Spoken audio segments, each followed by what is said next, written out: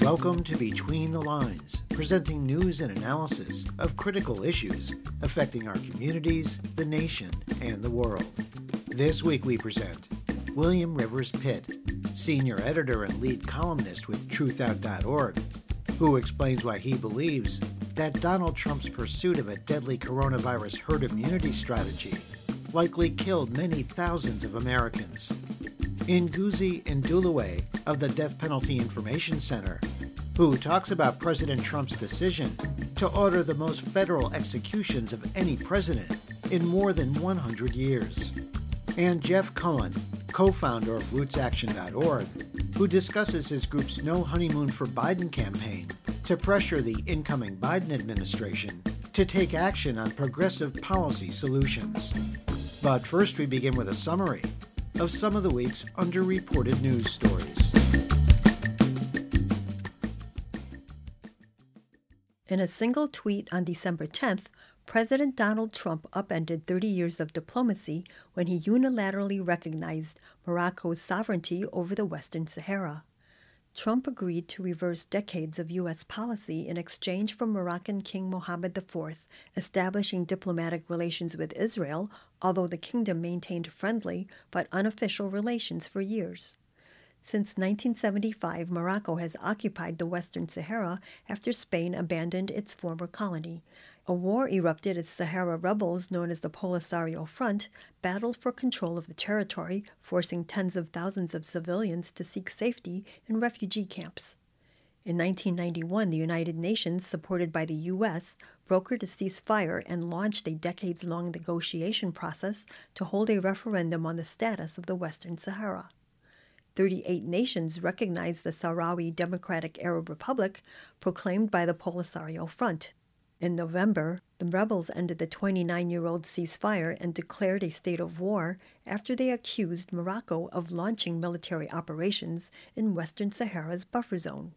Nabil Kauri, a senior fellow at the Atlantic Council, observed, Trump has once again disregarded 3 decades of U.S. and UN diplomacy that sought to come to a peaceful resolution of the Western Sahara dispute. It's one more diplomatic fire set by Trump that the incoming Biden administration will have to try to put out. As President-elect Joe Biden names members of his cabinet, he announced that Tom Vilsack, a dairy industry lobbyist and former agriculture secretary, will run the new administration's Department of Agriculture.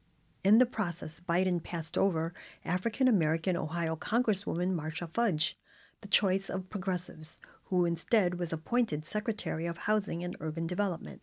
According to The Intercept, Vilsack, a former Democratic governor of Iowa, would be a return to pro-corporate policies that continue to drive rural communities away from the Democratic Party. Vilsack let down independent family farmers when he failed to take on agribusiness domination.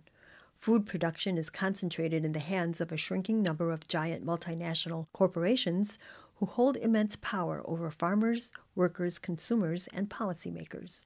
When Vilsack led the USDA, the agency was 6 times more likely to foreclose on black farmers than white farmers. Massive plant closures threatened the food supply, frontline food workers fell sick and died in large numbers, and many families experienced food insecurity. The next Agriculture Secretary has an unprecedented opportunity to enact much-needed systemic changes in how we grow and distribute food. ProPublica reports federal bank regulators gave J.P. Morgan Chase a slap on the wrist for overcharging 170,000 bank customers due to a software glitch. Instead of imposing any fines on the nation's most powerful bank, regulators in the Office of Comptroller of the Currency, or OCC, simply filed a letter of reprimand in J.P. Morgan's confidential file. Chase had promised some online customers that they would receive an alert before their accounts went negative, but the bank told the OCC that did not happen, as roughly 170,000 accounts dwindled to zero. Chase charges customers who overdraft their accounts as much as $102 per day. The investigation by ProPublica and the Capitol Forum found that since 2017, when President Trump took office, the OCC has found at least 6 banks wrongly charged overdrafts and related fees. But in each case, the agency quietly rebuked the bank rather than pushing for fines and public penalties. This week's news summary was compiled by Bob Nixon. For Between the Lines, I'm Anna Manzo.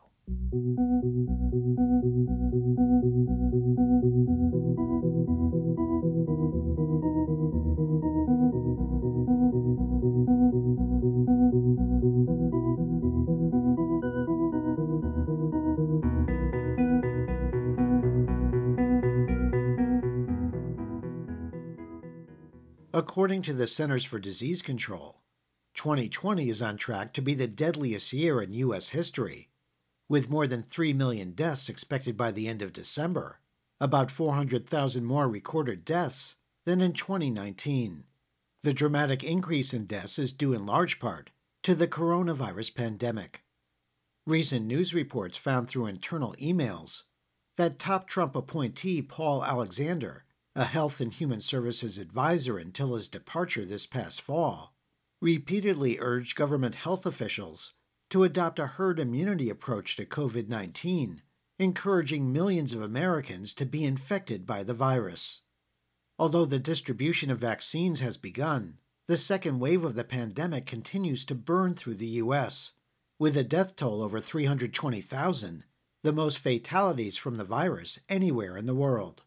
Your reporter spoke with William Rivers Pitt, senior editor and lead columnist with truthout.org, who explains why he believes that Trump's pursuit of a coronavirus herd immunity strategy is likely responsible for killing many thousands of Americans. On a July 4th, no less, email from a former Health and Human Services science advisor, Paul Alexander, quote, "There is no other way. We need to establish herd, parenthesis, immunity, and it only comes about allowing the non-high-risk groups expose themselves to the virus, period, capital period. Infants, kids, teens, young people, young adults, middle-aged, with no conditions, etc., have zero to little risk, so we use them to develop herd. We want them infected," unquote. The astonishing gall of saying that these groups of people, infants, kids, teens, young people, young adults, middle-aged, with no conditions, are not susceptible. If even 1% of that group of people found themselves susceptible, and it's far more than that, but if even 1% found themselves susceptible to COVID, this is, if I were in a courtroom, I'd call it negligent homicide to get the conviction, but it's second-degree or first-degree murder. This is deliberate. It's a deliberate infliction of a disease upon a vulnerable populace, absent an effective healthcare system with no testing and no vaccines, again, to take the long and bloody way around. Yes, if we reached 70% herd immunity by way of just letting it burn through, certainly at the end of that, we would be in a place where we might find ourselves bulletproof to this particular virus, but there would be, by simple math, at least 2 million, if not 3 million people in the ground. There's 330 million people in the country. 3% of that is 3 million. This is what these people pursued right out there in broad daylight and emails to each other. Michael Caputo, who's Paul Alexander's boss at HHS, was equally vocal about this, and Scott Atlas, the sort of the anti-Fauci, who just beamed himself in the middle of this thing, was even more vocal about the idea that there's nothing we can do about this, so let's just let it burn through. Trump, through all these months of the pandemic, has weaponized COVID. He's created mask wearing and social distancing into a culture war weapon. And you have people like Jared Kushner, his son-in-law, who, according to reports in a meeting, basically said that's their problem when it came to New York and the height of the coronavirus, where many people were hospitalized and thousands were dying. Again, the Trump administration, Donald Trump himself, weaponized this COVID virus to attack his perceived political enemies, Democrats in the big cities that were going to get hit hard. And the thinking, I guess, was that his white supporters in rural states would be safe. Obviously, that's not true. Thousands are dying as we speak everywhere across the country. But this was the kind of warped thinking that we had here from the Trump regime. I do not believe that these people, they do not have anything even vaguely representing a defining philosophy. There's no rudder in the water. You point out correctly that they let states like New York, Massachusetts, and California burn for months because those are blue states and this is all a blue state problem. And they sold the great bulge of America, as Jack Kerouac called it, on the idea that this was a black people problem and a Latino problem and a big Democratic city problem. And all of you are fine, so we're not going to really do anything about it. And then the way I've always described COVID is that it's like water. It will find every seam, every hole, every pinprick, every crack, and it will pour through. COVID found all the huge gaping holes and seams in the great bulge of America and turned itself loose upon Trump's core supporters. And guess what? They still didn't do anything because they had no plan. They were jumping from stone to stone. I think the big question for our country right now is there accountability for a deliberate policy that brought about mass murder of now more than 300,000 Americans who've died? And according to a Columbia University study, a majority of those deaths could have been prevented had precautions been put in place, as was advocated by public health experts across the country. If McConnell and the Republicans do manage to hold on to the Senate after these runoffs, there's no reason why various House committees can't run their own commissions and investigations. They are free and clear from all of that, and all Biden has to do is stay the hell out of the way. His Justice Department is equally free to, barring, wholesale pardons. And then off in the distance there is our friends up in New York State, Letitia James and Cyrus Vance in the DA's office. To get back to the original point, there's no reason under any, whatever variety of circumstances may come down the pike, there's no reason why a House committee or several House committees, democratically controlled, cannot call as many witnesses as they choose to get to the bottom of what the hell happened here. That was William Rivers Pitt, senior editor and lead columnist with truthout.org. Find a link to his recent editorial titled, "Did Trump Deliberately Pursue Genocide via His Herd Immunity Strategy?" by visiting our Between the Lines website at btlonline.org. As support for the death penalty has steadily declined in the U.S. in recent decades, the federal government under President Donald Trump and Attorney General William Barr have been on a killing spree, executing 10 men on death row, with several more men and one woman scheduled to die in the final weeks before Trump leaves office on January 20th. If the executions are carried out as planned, Mr. Trump will have authorized the most executions of any president in more than 100 years. Incoming President Joe Biden says he intends to end the use of capital punishment by the federal government during his time in office. Among those on death row is Lisa Montgomery, a severely mentally ill woman who was convicted of the horrific crime of killing a pregnant acquaintance and cutting a full-term child from the womb, which survived, with Montgomery raising the baby as her own. Montgomery had survived a brutal childhood where her father and friends repeatedly raped her, while her mother prostituted her daughter to help pay the bills. Between the Lines' Melinda Tuhus spoke with Ngozi Ndulue, Senior Director of Research and Special Projects at the Death Penalty Information Center.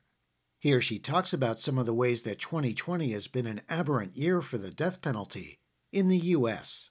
We've had a really unusual year in many ways with the death penalty in the United States. We've had 17 executions total, and 10 of those executions were federal executions, which this is really the first time in modern history that we've had that. And this was unusual both because of the history of federal executions, where we had gone 17 years without a single one, it's also unusual just because of the speed at which these happened.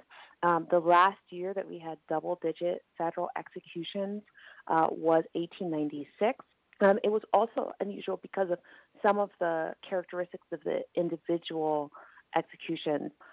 We had the first execution of a Native American for a crime against another Native American on tribal land, and that caused a lot of protests from people of the Navajo Nation, other Native American tribes as well.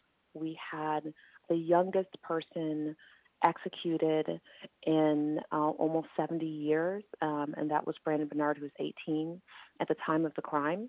We also have the scheduled execution of Lisa Montgomery, where if she's executed at the beginning of January, would be the first woman executed by the federal government in almost 70 years as well.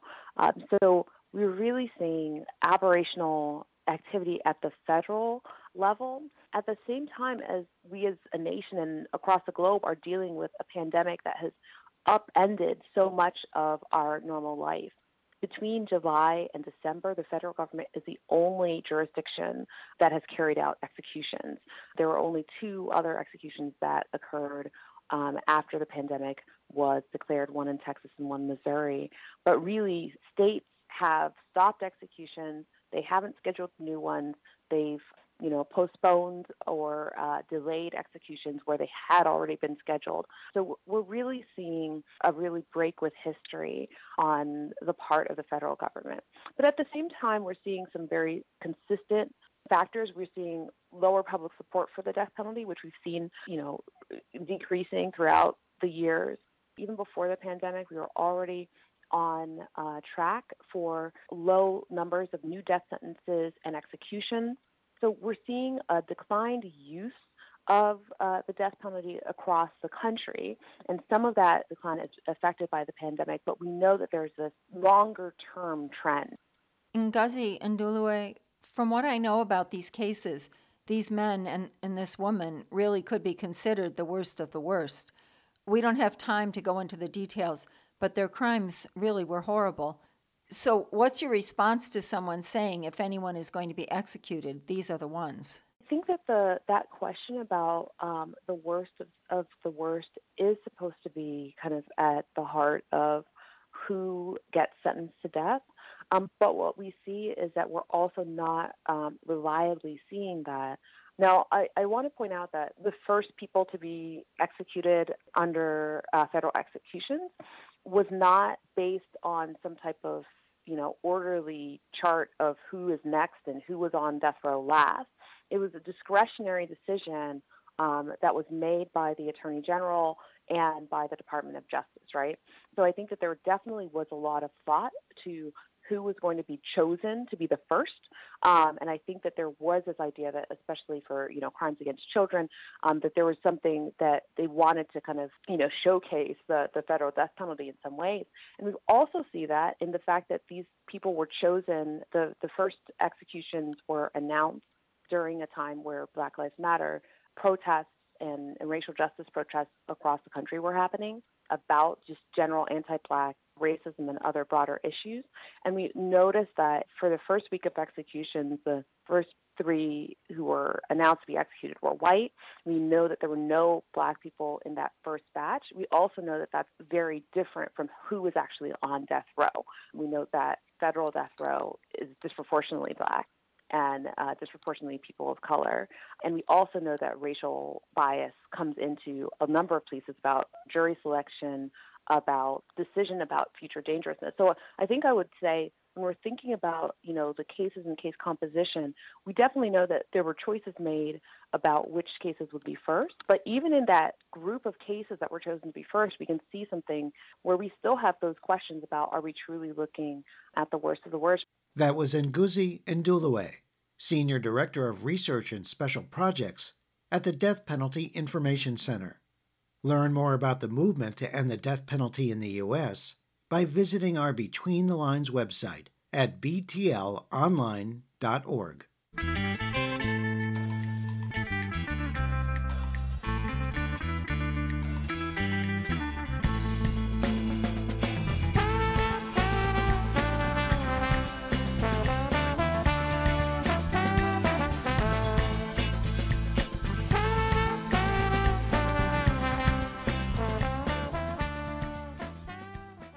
progressive groups across the U.S. focused on one central goal over the past year: to defeat President Trump in the November 3rd election. With Joe Biden now set to enter the White House as the nation's 46th president on January 20th, activists are mobilizing once again to fight for the adoption of progressive policies by the new administration. One of the groups now organizing pressure on the incoming Biden administration is RootsAction.org, which supported Bernie Sanders in the Democratic primaries earlier in the year. Roots Action recently launched their new No Honeymoon for Biden campaign to push back against the destructive forces of corporate power, racial injustice, extreme income inequality, environmental assault, and the military-industrial complex.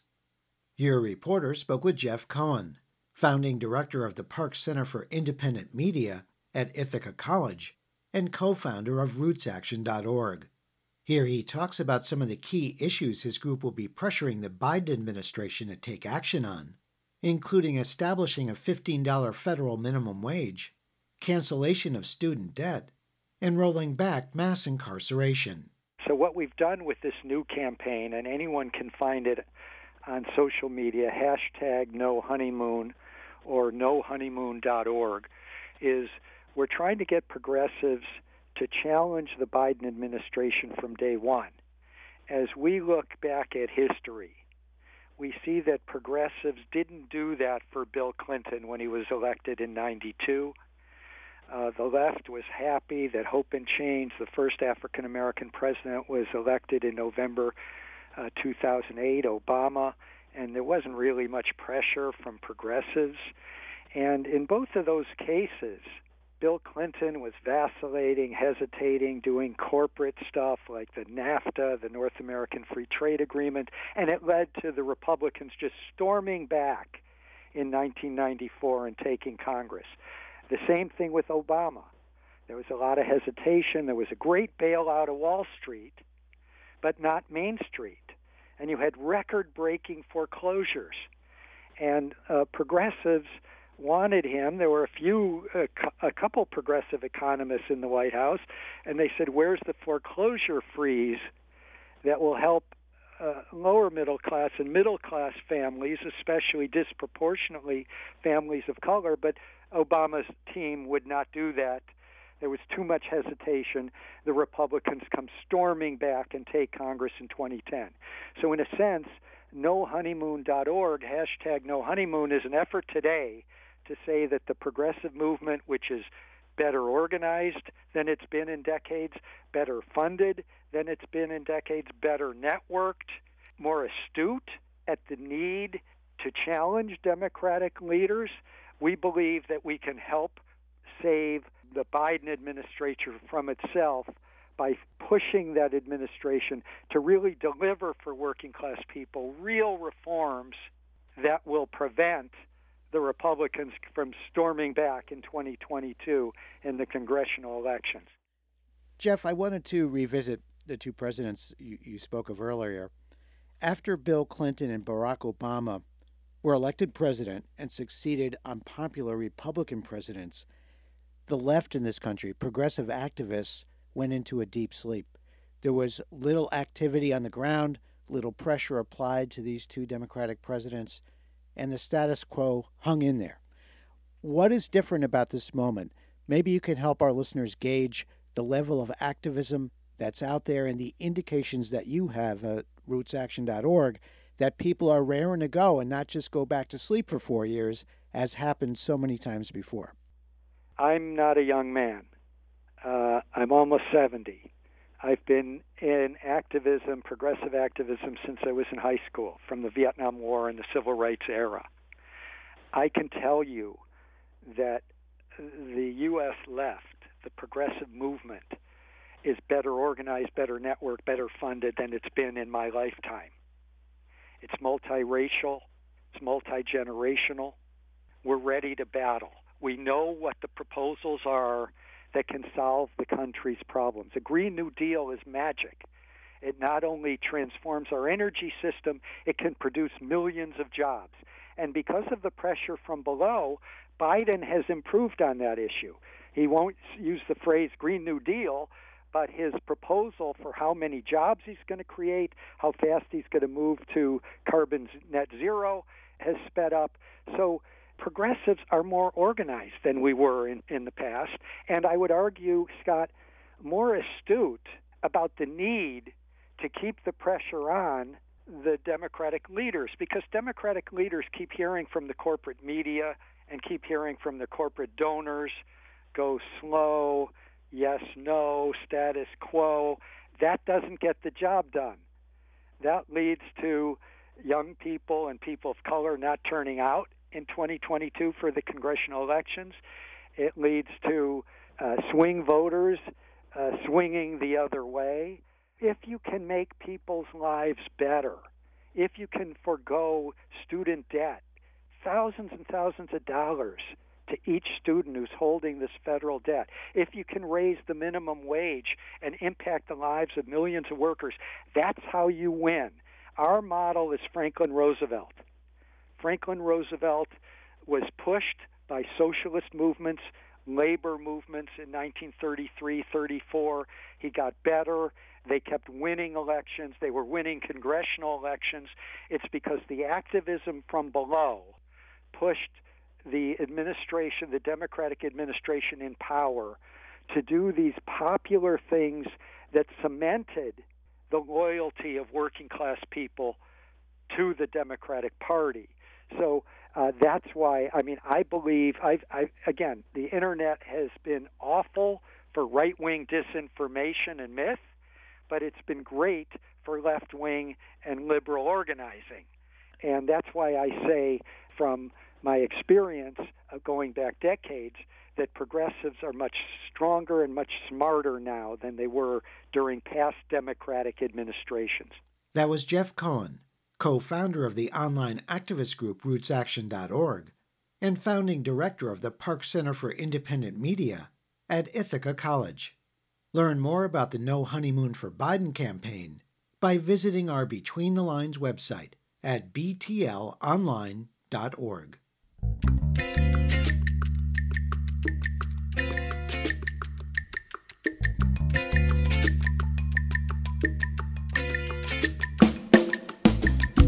You've been listening to Between the Lines, a weekly program presenting news and analysis of critical issues affecting our communities, the nation, and the world. Between the Lines is produced and distributed by Squeaky Wheel Productions.